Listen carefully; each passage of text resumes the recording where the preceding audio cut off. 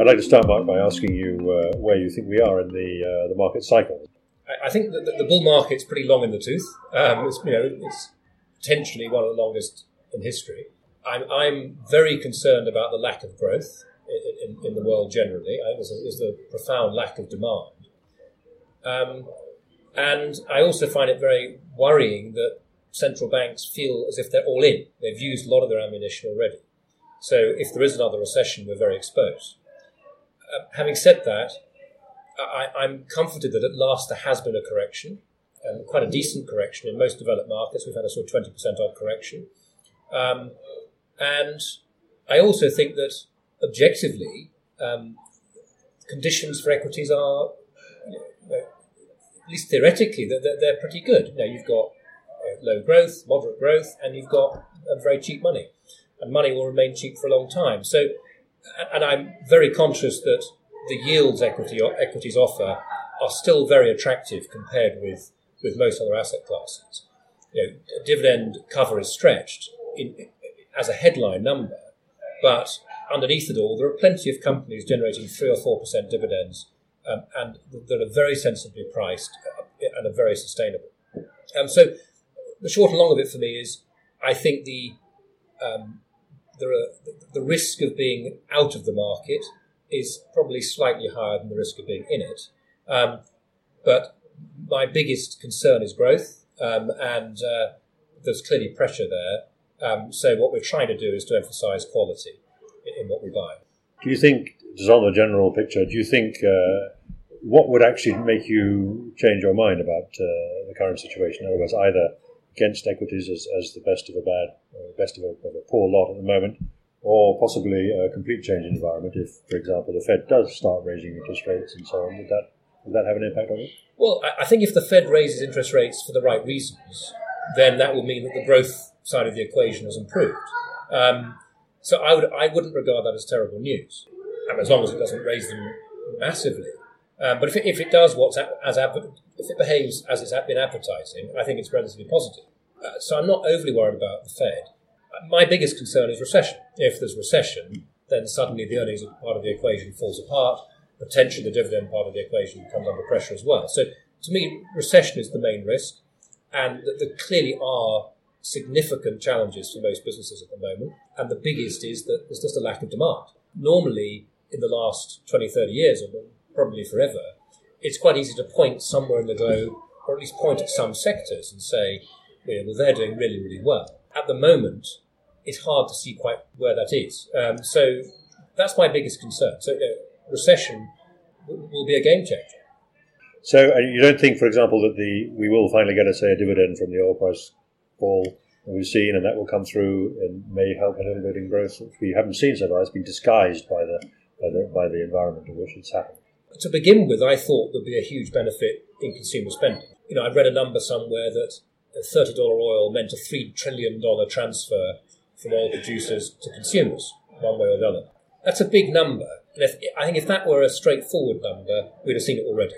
So I don't believe we're going to get it now. Sure, it's helpful to corporates that energy's cheap, and it's still cheap.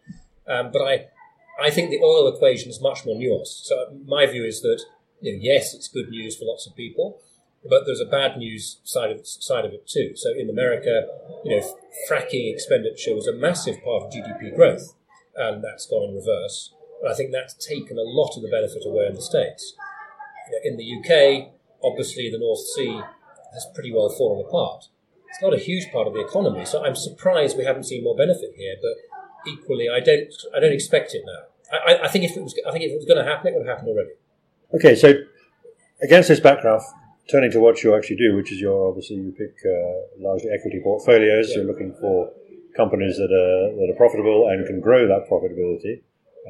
Unfortunately, you don't have to buy the whole market. You can be very selective. Yeah. Are you finding a lot of opportunities, first of all, at the moment? Not a lot, but enough. And I think that's the key test for us of a market. As long as you can find the occasional new name, you should be quite happy.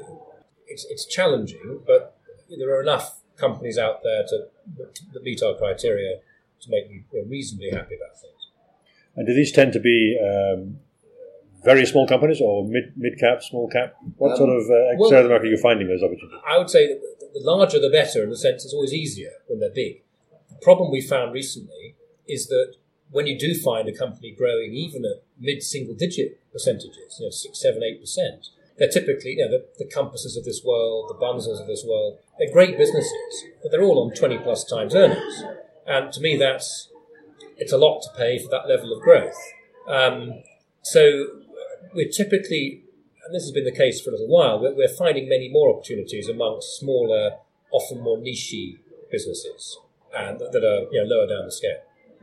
Can you give me a couple of examples of things you bought recently or been topping up recently? Sure. Well, there's a company called WYG, which is a consultancy business, sort of project management type business, which very well managed, excellent, great delivery on all the sort of key metrics they've set.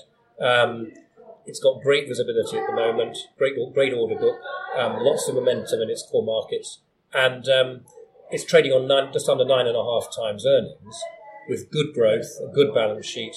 And what we like as well is that management are guiding to a number for February 2018, which is around a third higher than market forecasts. And given their propensity to exceed forecast, I think that the higher numbers are credible. So we've got a very low rating in that business. It's got good momentum, and it's got pretty good visibility. So what kind of P ratio is it on? So it's on just under 9.5 at the moment. That's on the broker forecast rather than the management. That's prospective. That's for the broker forecast, dropping to closer to 8, and the 8 could be a lot lower than that, assuming management hit their higher number. Okay, another example. I know you mentioned STV as a Scottish television as another stock you've been buying. I think STV is very, very unpopular these days. Well, television generally is very unpopular, and I think unfairly. I think in the UK there's been some concern about spending being deferred, advertising spending being deferred because of the EU referendum. There had been a hope that the second quarter would be a blowout quarter because of some of the programming they have. Perhaps it won't be now. It may be a bit disappointing, but. And the other issue has been that the US media companies have been derated a lot in the last 9 months. But I think TV is underestimated because it's still the only way of hitting a mass audience. I love the fact that some of the big the US tech giants are actually amongst the big spenders on ITV. Google, they see Netflix. Yeah, all those guys. They see the benefits of television advertising, and they're very cash generative businesses. So in the case of STV. That's trading on a P just under 9. It has some debt, but that's come down a lot, and they're very cash generative. The main wrinkle is that there is a pension deficit. It's not an ideal situation to have a deficit, but they manage it very effectively. They're very canny about how they manage it. And, they're growing around 10% per annum. It's a level at which management incentives kick in, so there's a high level of incentive to grow at that rate. And there are a lot of good things happening in the business. Their digital offerings, which are very high margin, are growing nice, very quickly actually. They have a production arm, which is doing quite well. So it's a nice, interesting business, very well managed, on a very low rating. So someone might come and take it over. Well, ITV did just buy Ulster TV.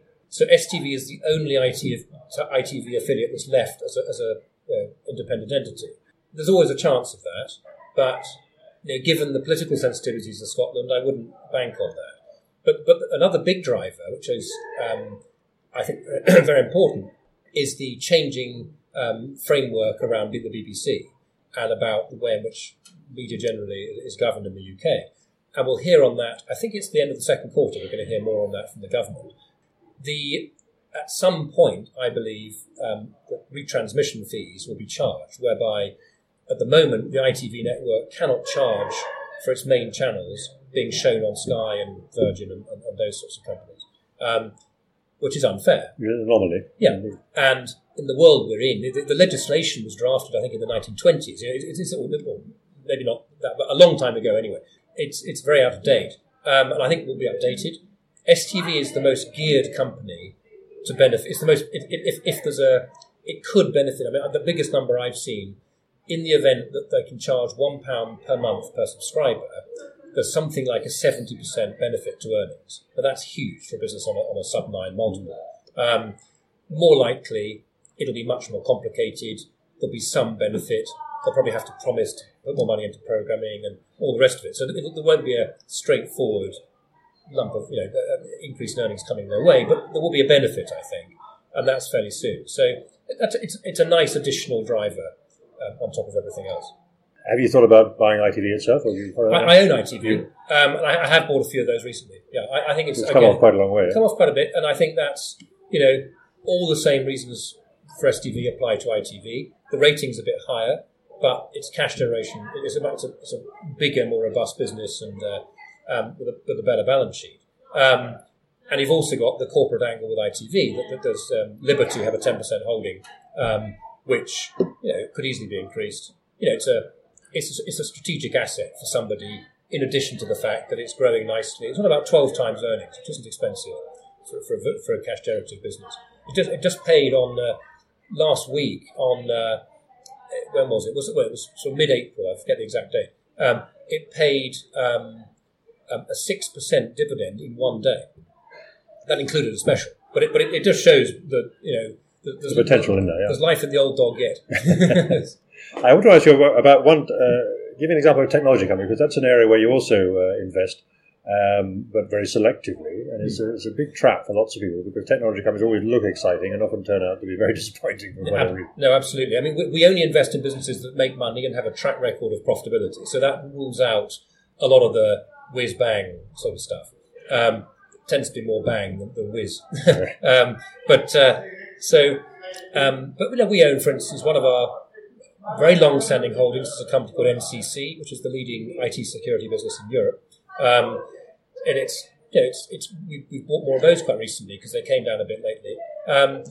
They were dragged down by quite a big derating in the IT security space in the US, which got very frothy a while back. But NCC's never really been frothy. Today it's trading at about 21 times earnings, which is, you could argue, high-ish, but it's growing at 15% plus. And what we like is there's a wonderful tailwind. In a world where growth is uncertain, this is an industry which has literally a free advert every single day of the week where someone somewhere is being hacked. It's become a priority area for all businesses. They have to deal with it, and it's not going to go away. It's like healthcare. You have to maintain health. You have to maintain online security as well. So they've got the best market position. So they're dominant in the UK and Europe. They're the biggest employer of sort of top end IT people. I mean, they're very high. Their UK office is in Cheltenham, basically opposite GCHQ. A lot of their people come from GCHQ. So it's a well managed business. We've owned them for many years, and they've delivered very nicely. So we like it.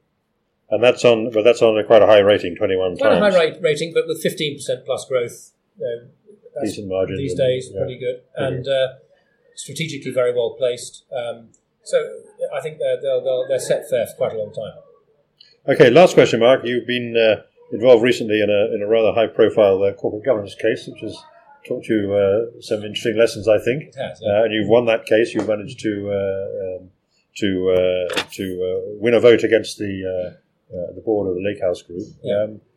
Without going into all the tedious details of that, but does that tell us good things or bad things about the way that companies are governed in this country? Well, I have to say I found it... I'm fairly depressed about governance generally, and I think it's brought home to me how important it is to be invested in businesses where you haven't got those issues. Governance becomes relevant when there's a problem. If there's no problem, you don't have to worry about it. So the most important thing is to be in businesses which don't have problems. That's the first lesson to me. The second lesson is when there is a problem, governance matters, and I think that's where I'm depressed. So, on remuneration, the companies that seem to be that offend are typically are serial offenders. Nothing changes. I think in the case of Lake House, my view is we should never have got to the point where an EGM was necessary, and there should have been an accommodation, which we weren't able to reach, and the company, in our view, never had a winning scenario. They couldn't win. Because even if the board gets a 52% vote, and you've still got a 48% block against you, which means you can't issue shares potentially. There's a tank on the lawn. You have to engage. You have to deal. Doesn't mean you have to roll over completely, but you have to deal. In this instance, we believe the company never had a winning scenario, and for reasons we don't understand, and for reasons which the directors have not been able to explain to me, it's a complete mystery, it seems to everybody, why it was fought to the wire. And to me, it's very sad. I think what it also brought home to me how hard it is to affect change. Calling an EGM and actually managing the process, you're up against a company which I think in the case of Lake House, hired 2 proxy agents, PR, and it was a full-time effort on behalf of the business. It wasn't our full-time job. So, it was a huge effort to have to keep on top of that and push it through. And most shareholders are simply not prepared to put that effort in. So I guess the short and long of it is the depressing side of it to me. Well, the reasons I'm depressed by corporate governance are 1, on remuneration, and 2, on general governance, like EGMs. Most directors, most non-executives aren't prepared to be tough and put the nervous energy in that's required to do the right thing, for instance, remuneration or whatever. And second, most shareholders aren't either, because it's really hard. And given how hard it is, I don't see. I think a lot of aspects of shareholder democracy are very weak. And so, therefore, as an investor, you're led back to the conclusion you really have to study management very carefully before you get involved, basically, because you don't want to get involved in situations if you can possibly avoid it. Avoid the problems. Yeah. Which I kind of knew that before, but I know it a bit better now. Okay. On that note, Mark, thank you very much. Really appreciate your time. Pleasure.